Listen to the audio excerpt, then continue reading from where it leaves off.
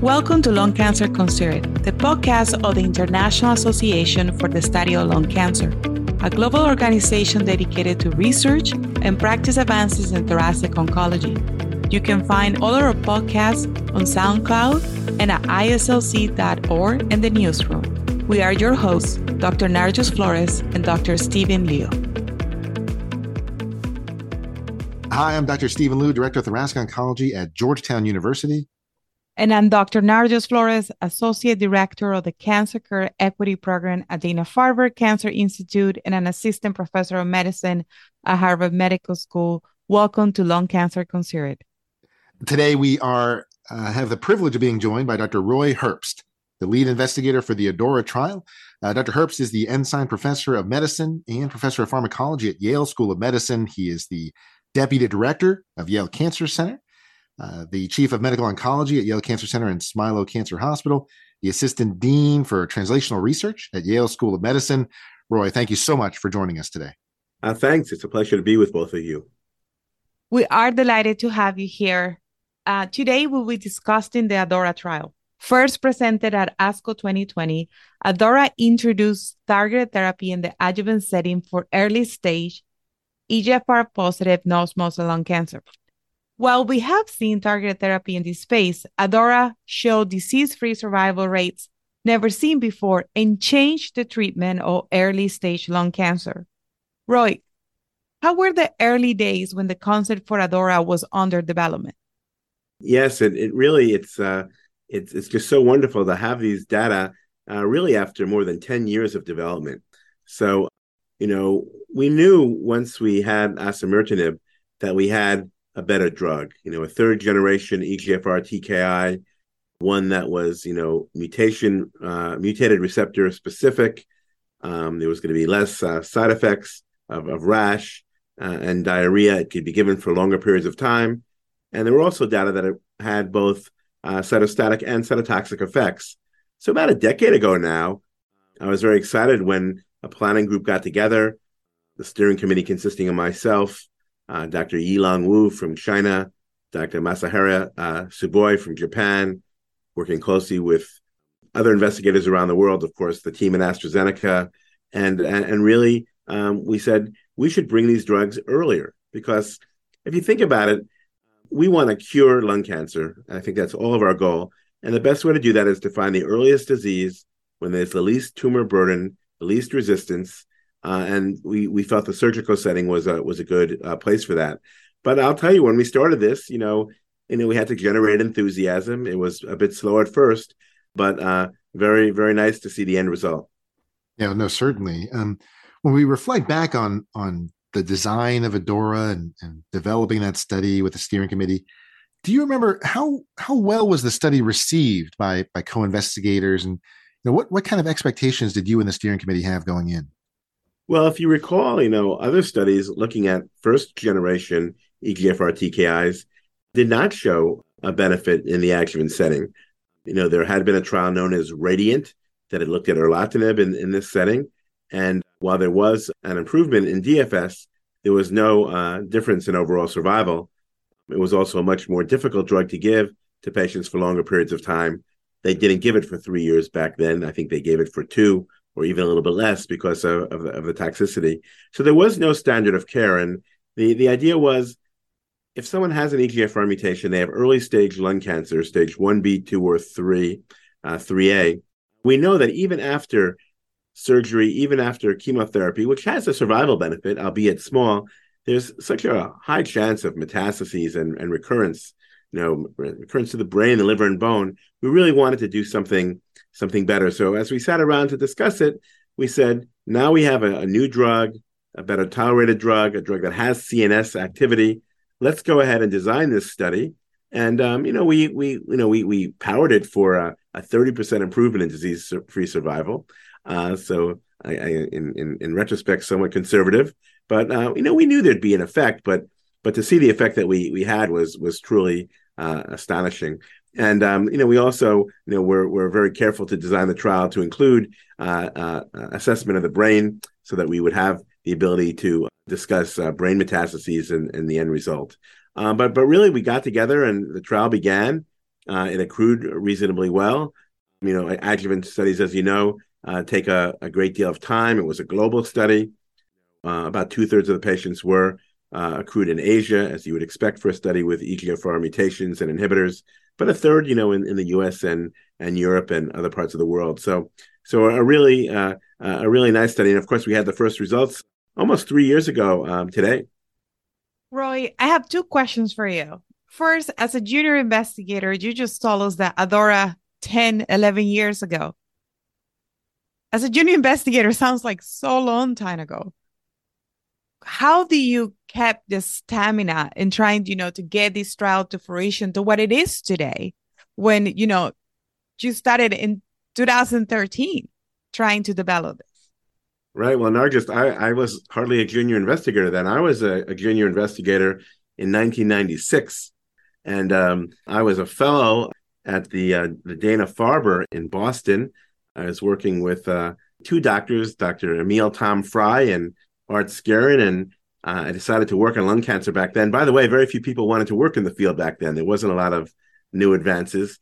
And, I remember them imprinting on me the fact that we can make differences in this disease, especially if we moved our best drugs to the earliest stage of disease. So I was very excited to work in the field. And I was then recruited by Wan Ki Hong to MD Anderson. And when I got to MD Anderson, I have studied molecular biology. I have a PhD in that area. I was very interested in growth factors. The opportunity presented very early on working with Dr. Hong and Dr. John Mendelsohn, of course, one of the pioneers in EGFR. Of course, he developed some of the EGFR antibodies to get involved in these trials. So by 1997, and as a young investigator, I was leading some of the earliest trials with a drug called ZD1839, gefitinib, and then, of course, the OSI 774 trials, which were erlotinib. So that's how I became really excited about these agents. And I remember seeing patients come in and have amazing response. It was 1 out of 10. Of course, this work then led to the discovery of the EGFR mutations, at a number of sites. And then it's just sort of gone on from there. And it's always been my hope, to bring these to the most patients in the most productive way.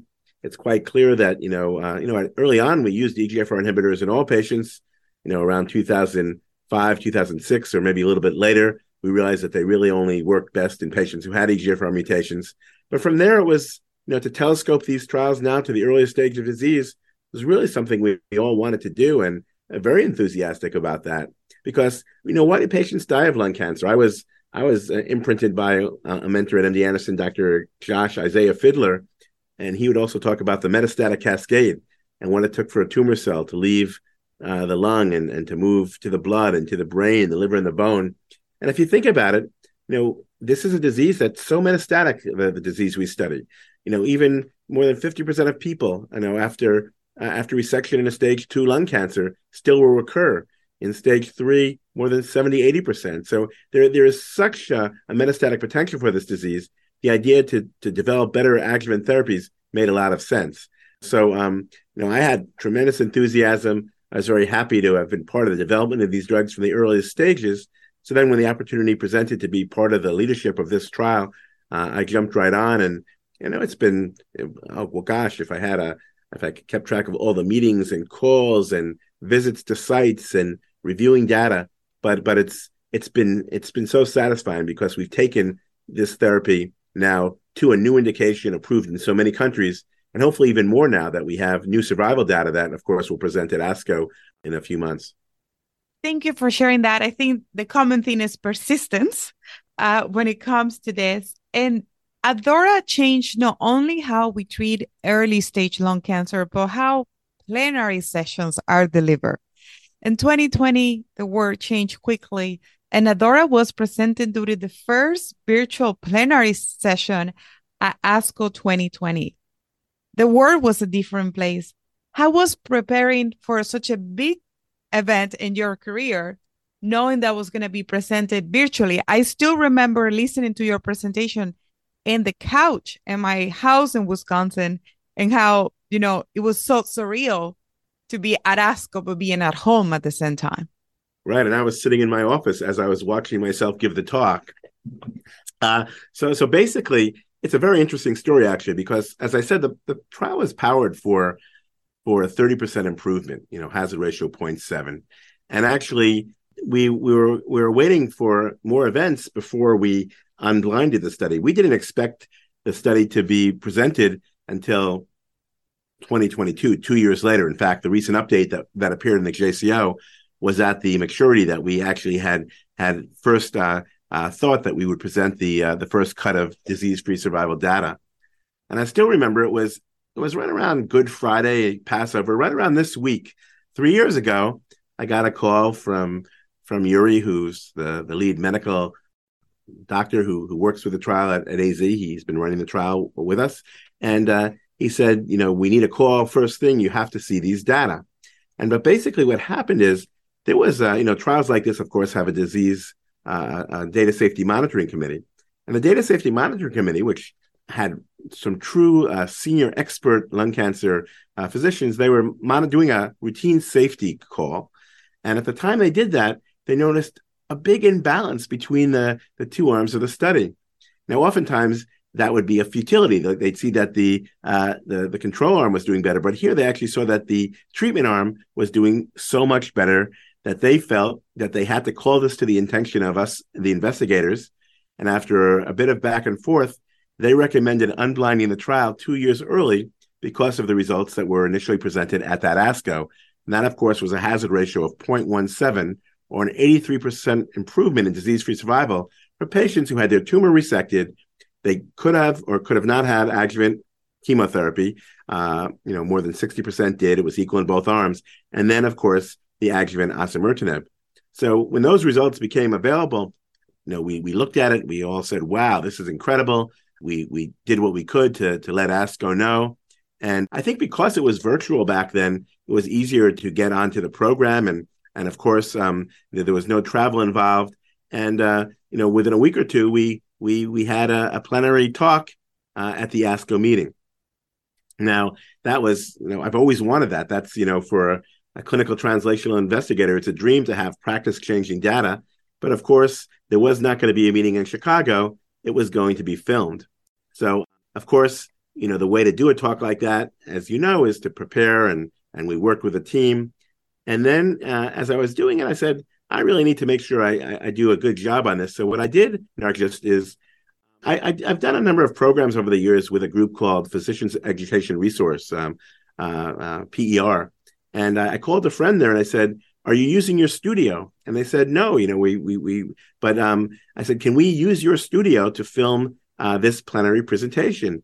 And, it was very nice of them. They allowed me to use the studio. They were in New Jersey. I remember it as if it was yesterday. I hadn't been in a car, a limousine, in months, but I put on my face shield. I put on my mask. I didn't even want to breathe. And I drove about, I had someone drive me because it was early, but I drove about 2 hours and actually did this in a studio with a good camera and with good lighting. And, the nice thing about doing something virtually is you can be nervous, but you can always repeat, if you need to. And that's how we did this plenary.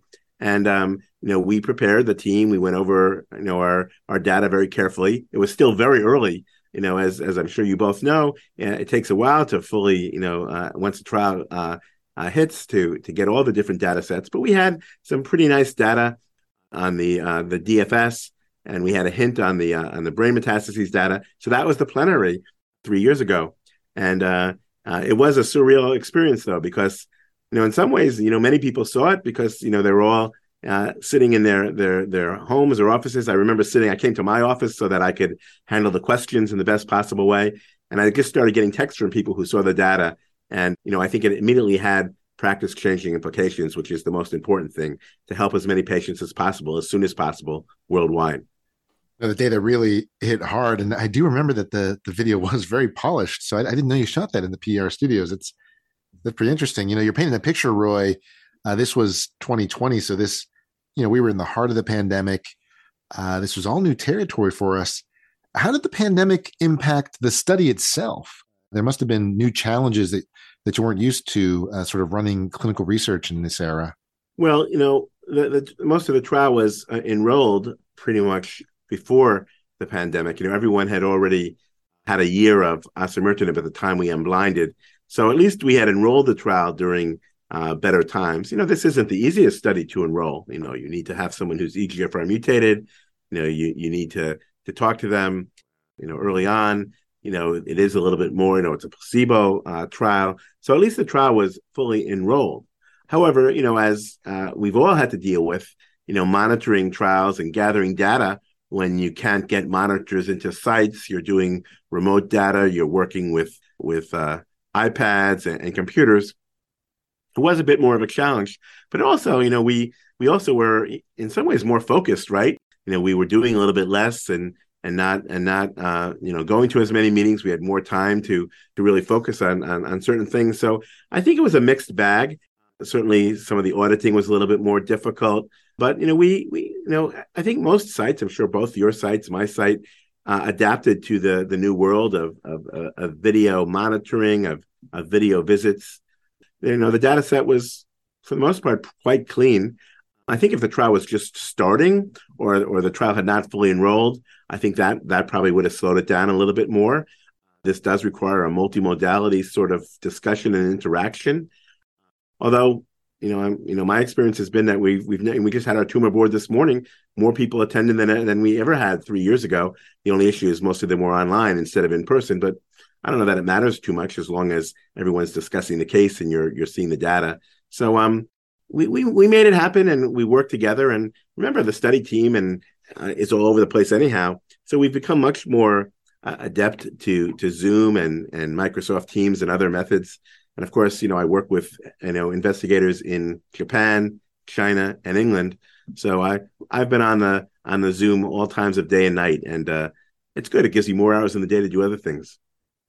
Thank you for sharing all of that. I think it's great to have all this information that you may not even know about it. And I agree with Stephen. The video looked very good.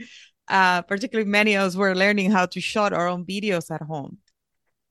Something that I particularly want to ask is, we saw differences in benefit based on the cancer stage.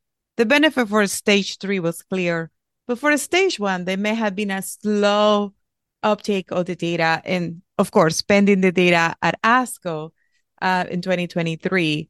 How do you approach the treatment for EGFR positive non-small cell lung cancer stage 1 when the data wasn't fully clear or there may have been some more reservations when it comes with ADAURA and these patients? Right. Well, keep in mind the staging changed. We used the 7th edition staging. Now there's the 8th edition staging. So a 4-centimeter tumor now becomes stage 2. But, clearly we're seeing with ADAURA, I think we're seeing it with the neoadjuvant trials now, that the patients with stage 3 are the ones who get the most benefit from these therapies, either adjuvant or neoadjuvant. And that was the case in ADAURA. So the most benefit is clearly in stage 3, whether or not the patient had chemotherapy or not. And, most would give chemotherapy in stage 3, but not all. It's very dependent on physician, patient, the region they practice. Stage 2, but the hazard ratio is, quite strong there. Stage 2 as well. And even in stage 1 on the update, all 3 still have DFS benefit. Now, the numbers get small, and of course, in the stage 1, you'll see when you see the survival data, we're still early for all of the stages, but the overall survival for the trial was positive. And I unfortunately can't tell you the data now. I will tell you we were selected for another plenary session at ASCO, so I'll be there in person this year, June 4th, presenting the data. And we can look. Well, we'll show the data by stage. It's my feeling though, with the DFS data that are out there right now, I do try to treat stage 1s, but it's a discussion. There is an ADAURA 2 trial going on now, looking at even smaller tumors, the 1As, the really small tumors. But I get calls like this all the time. In fact, I had an email today from a physician in another state asking me about a tumor that was just slightly smaller than a 1B. Would I treat or not? I think it would really depend on a discussion with the patient, what their tolerance is for even the mild toxicity that you get.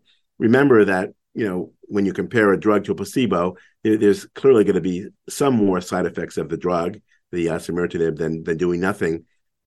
And then, of course, there are some who would say, don't do chemotherapy there. I think most wouldn't give chemotherapy and just give the EGFR inhibitor. Well, that's an area where we don't fully have the data. I tend to treat many stage 1, certainly 1Bs. And for things smaller, we usually discuss it. We look at other characteristics of the tumor, too, that might portend whether it's more invasive or aggressive or not. We need better molecular markers, though. Perhaps someday ctDNA will help us, although, my experience with ctDNA is that it's still not sensitive enough to tell us exactly who we should treat or not. Roy, since those original data were presented, we've had a couple updates, sort of showing different features, different endpoints. Which of those do you think is the most exciting update that's been presented so far? Well, I think the brain metastases data. I think the fact that, you reduce the new update, the hazard ratio in the primary population, which is stage 2 and 3A, getting back to your last question, the stage 1 was an added population, but really the primary endpoint was in stage 2 and 3A. The hazard ratio went from 0.7 to 0.23. So the fact that the data held with 2 more years of maturity, I think that was quite exciting. But I also think it's the brain metastases data, the fact that it's quite clear that by using the drug, there's a clear prevention of metastases to the brain. I think that's a thing that stands out for me. And certainly, if you talk to patients with this disease, they'll tell you they're all quite concerned about brain and CNS metastases. And there are clearly lower rates of CNS metastases in patients who received osimertinib versus placebo. So I think that's certainly compelling to me.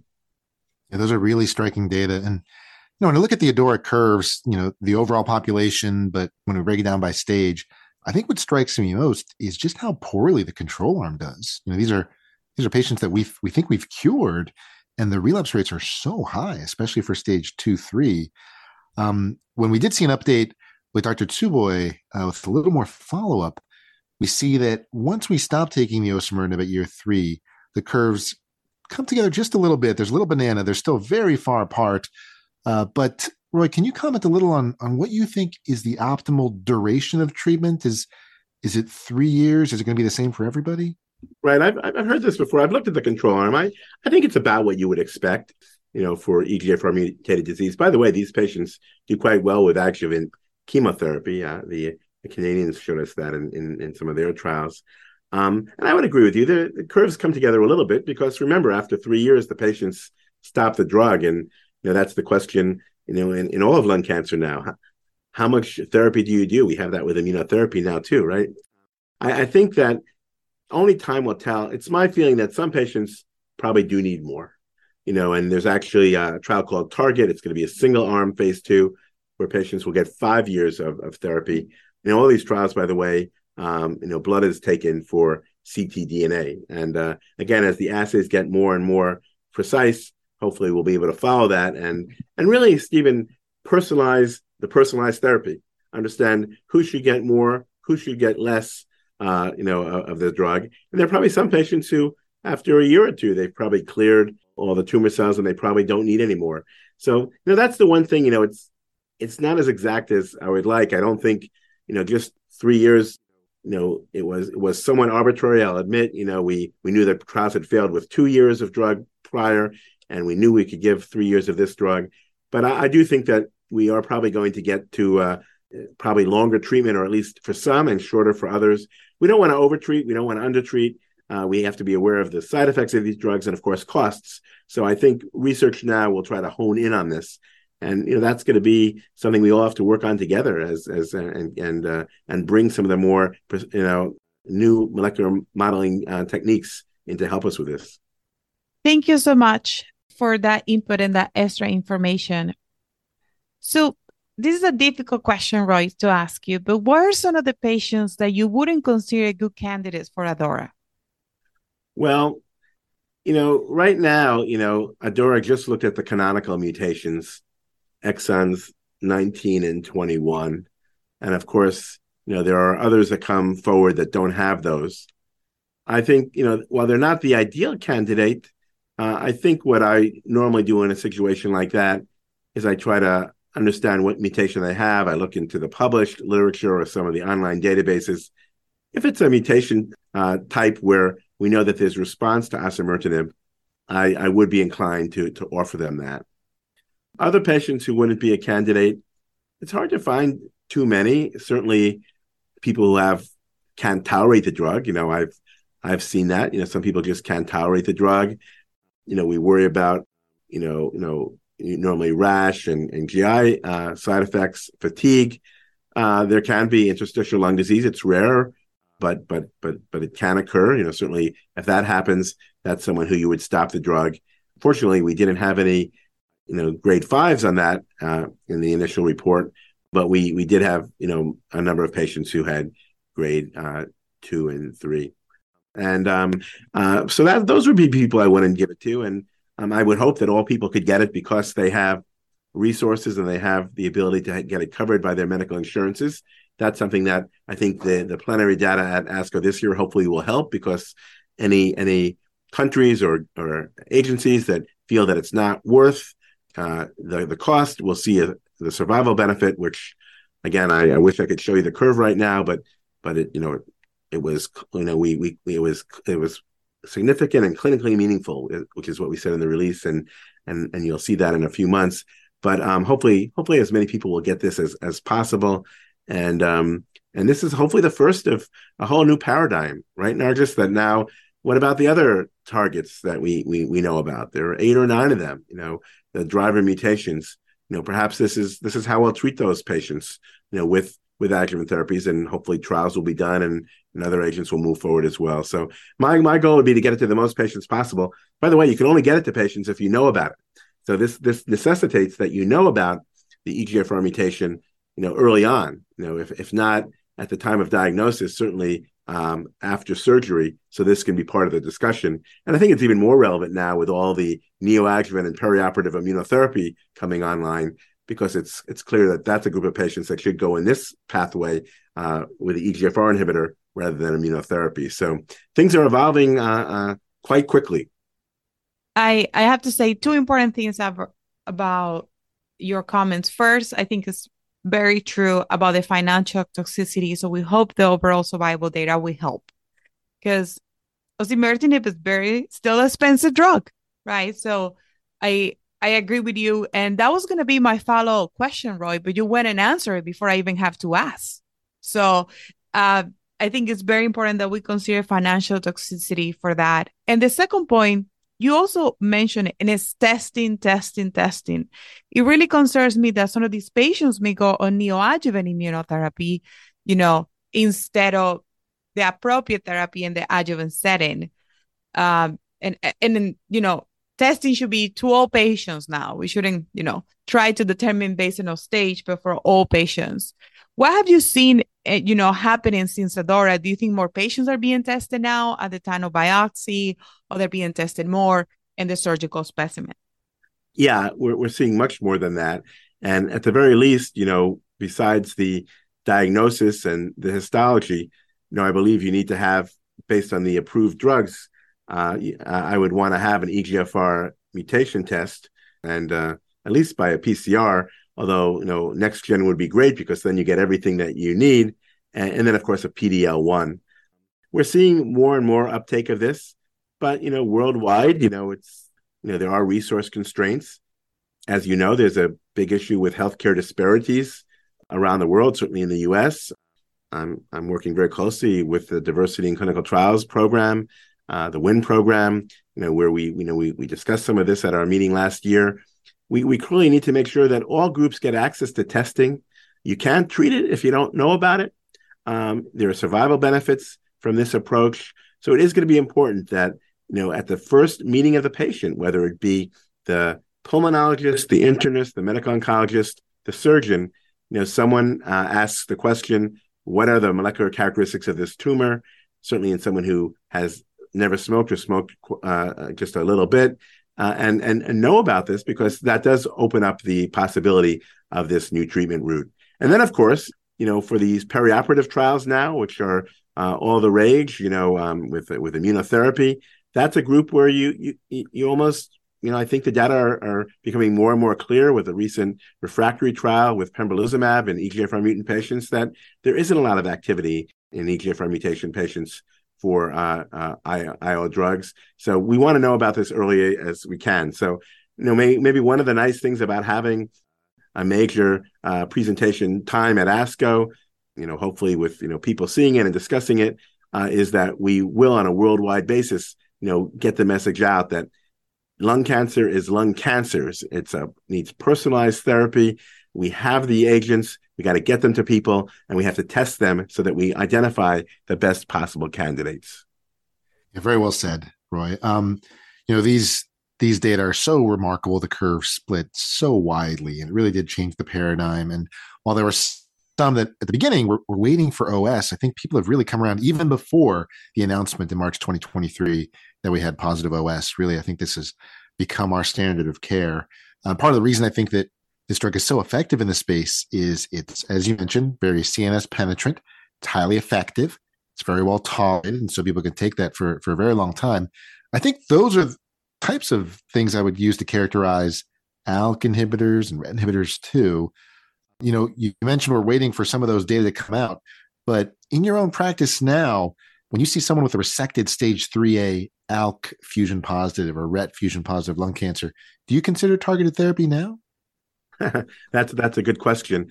Well, I would say no. I think we do have to keep, but I do agree with you that, my experience with RET inhibitors and ALK, they have the same sort of effect as EGFR. Those are, driver mutations, addicted tumors. So, but the question is going to also be effect versus side effect and how well they're tolerated. And, I don't think we need to do another 600-800 patient trial for each drug. We do need to do some sort of study. Maybe move them right to the neoadjuvant setting, right, Stephen, and look at them there. Neoadjuvant is so wonderful because then you really get a sense of if the drug is working. We can look at the tumor and understand resistance mechanisms. But I would like to see these move forward as quickly as possible. But in my practice, then again, you don't see too many of these. We do tend at Yale to do next-gen sequencing early on, so we have the whole panel. My feeling is for almost the same price, you get everything right off the bat. But I have not, off protocol and off label done that. The other issue, of course, is reimbursement until there is an approval, and that is, of course, significant. But I would predict that someday we'll be having 2 or 3 pathways. We'll be having a pathway of patients with driver mutations, and they'll go the pathway of surgery, appropriate chemotherapy, and the appropriate oral agent. And then, of course, we'll have the rest of the group. And then we're going to have to figure out, chemoimmunotherapy, and then, of course, which immunotherapy and how to deal with those that have pathologic or non-pathologic CR or residual tumor. It's gonna really, I'm toward the mid to the end of my career, but you, Stephen, and Narjust, there's so much excitement now, and to figure this out, we see that we're really making such progress in this disease, but still there's so much more that can be done, and the science is going to drive us there. Treating treating metastases, it's all at our fingertips. It's so exciting, and now we're touching that. We need to talk about LARA. I think osimertinib is coming to all aspects of care. We know that there is limited benefit of immunotherapy in these patients. What are your thoughts about how LARA will also potentially change the treatment of patients that go to chemoradiation, another type of earlier stage of lung cancer compared to stage 4? I'll tell you, none of us had better ever miss tumor board. Tumor board has become more vital and important than ever before because we really are in a multimodality era, and that's what's making these inroads in lung cancer, right? So right now, if someone is felt not to be a surgical candidate, either because of the location of the tumor, the size of the tumor, perhaps they need a large right pneumonectomy, perhaps they've got comorbidities.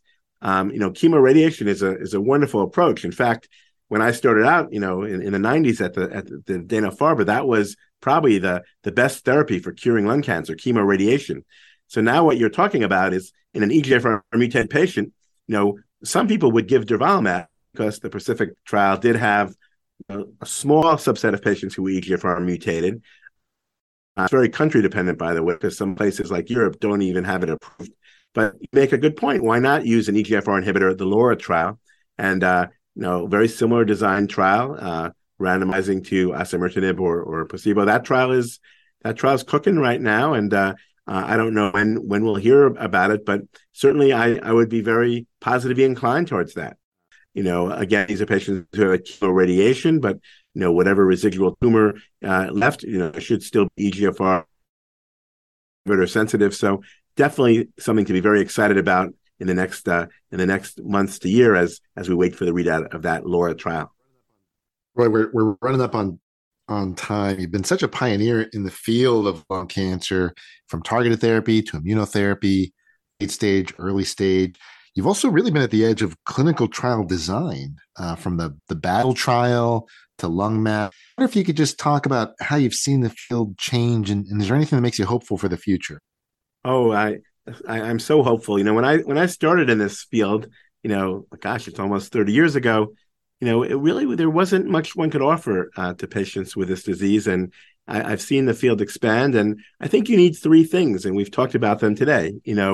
First of all, we need new agents and new targets, and we have that. We have the targeted agents and the immune agents, and they're all active.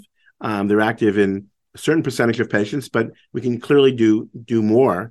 And then, of course, there's bringing all these agents earlier, and that really takes things full circle for me. Seeing us identify patients earlier with screening, again, something we have to do worldwide, nationwide, for all patients, no matter whether they have insurance or not. That's something you have to work on. But screen patients, find the cancers early, and bring these agents as early as possible. But we're dealing with resistance, and we the science is going to have to drive the day. So that's where I've gotten very excited about clinical trial design. We have to think about trials that obtain tumor that are biologically guided. And I've been very fortunate. I've been involved with a couple of three different types of study.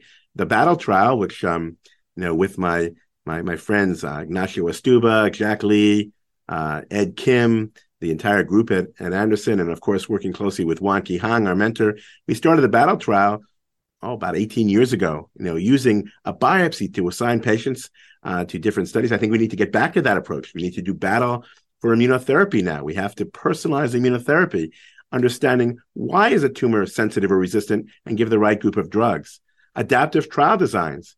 We don't want to randomize patients and give so many patients a placebo or an inactive drug.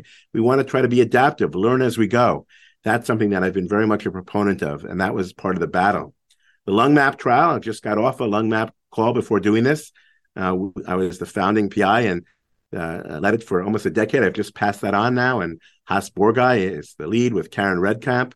But that trial has treated more than 4,000 patients. It gets out to the community, gets patients access to clinical trials and drugs, but we're learning. Everyone has a biopsy, and we're learning which drug or which combination to use. And then the newest thing is what we call pragmatic trials, lung pragmatica. So when we find something that looks interesting, we try to design trials, real-world trials that are easy for patients to get onto, don't use up a lot of machinery. We talk about COVID and all the issues with clinical trial machinery at all our institutions. Make trials simple, but answer questions that will get drugs to patients in the soonest possible time to help them benefit. I think all those ingredients coming together, I'm so excited by the community that we have. I'm very proud. I'm a proud board member of the IASLC. I'm just about to finish my 4 years. I've been a member since my fellowship in Dana-Farber days. It's just so wonderful to work as a community. And more, I'm seeing that we're coming together and we're collaborating, sharing data. The progress is just moving so fast, but still never fast enough, because there are still many patients, over 2 million a year, in the world, with lung cancer, maybe even more. And we have to find better ways to diagnose early, treat, identify resistance. Perhaps with ADAURA, we are in the early disease setting. We'll continue to follow the years to come. But I can't wait to show you in the community these data on June 4th at about 1 p.m. Ooh, I'm so excited. We even have a time. Roy, I feel like You know, when you have the trailer for this very important movie, that's what I'm waiting for, ADAURA ASCO. This has been a great discussion. Thank you for your time joining us. No, and thank you. And I just want to say that, the reason we have so much progress is all the collaborators and people working on this and the teams. And I just want to say team science and the community of researchers is just something that, we should cherish. Absolutely. Thanks, Roy. And thanks to everyone for listening to Lung Cancer Considered, the official IASLC podcast. You can listen to other episodes on SoundCloud, Spotify, Apple Podcasts, and at our website, IASLC.org under Newsroom. We hope that you'll tune in to give us a listen. Bye-bye. Thank you for listening to Lung Cancer Considered. You can find all our podcasts on our website, IASLC.org, and our Newsroom, or on SoundCloud. Please take a moment to rank, like, write comments, and share your favorite episodes with your colleagues.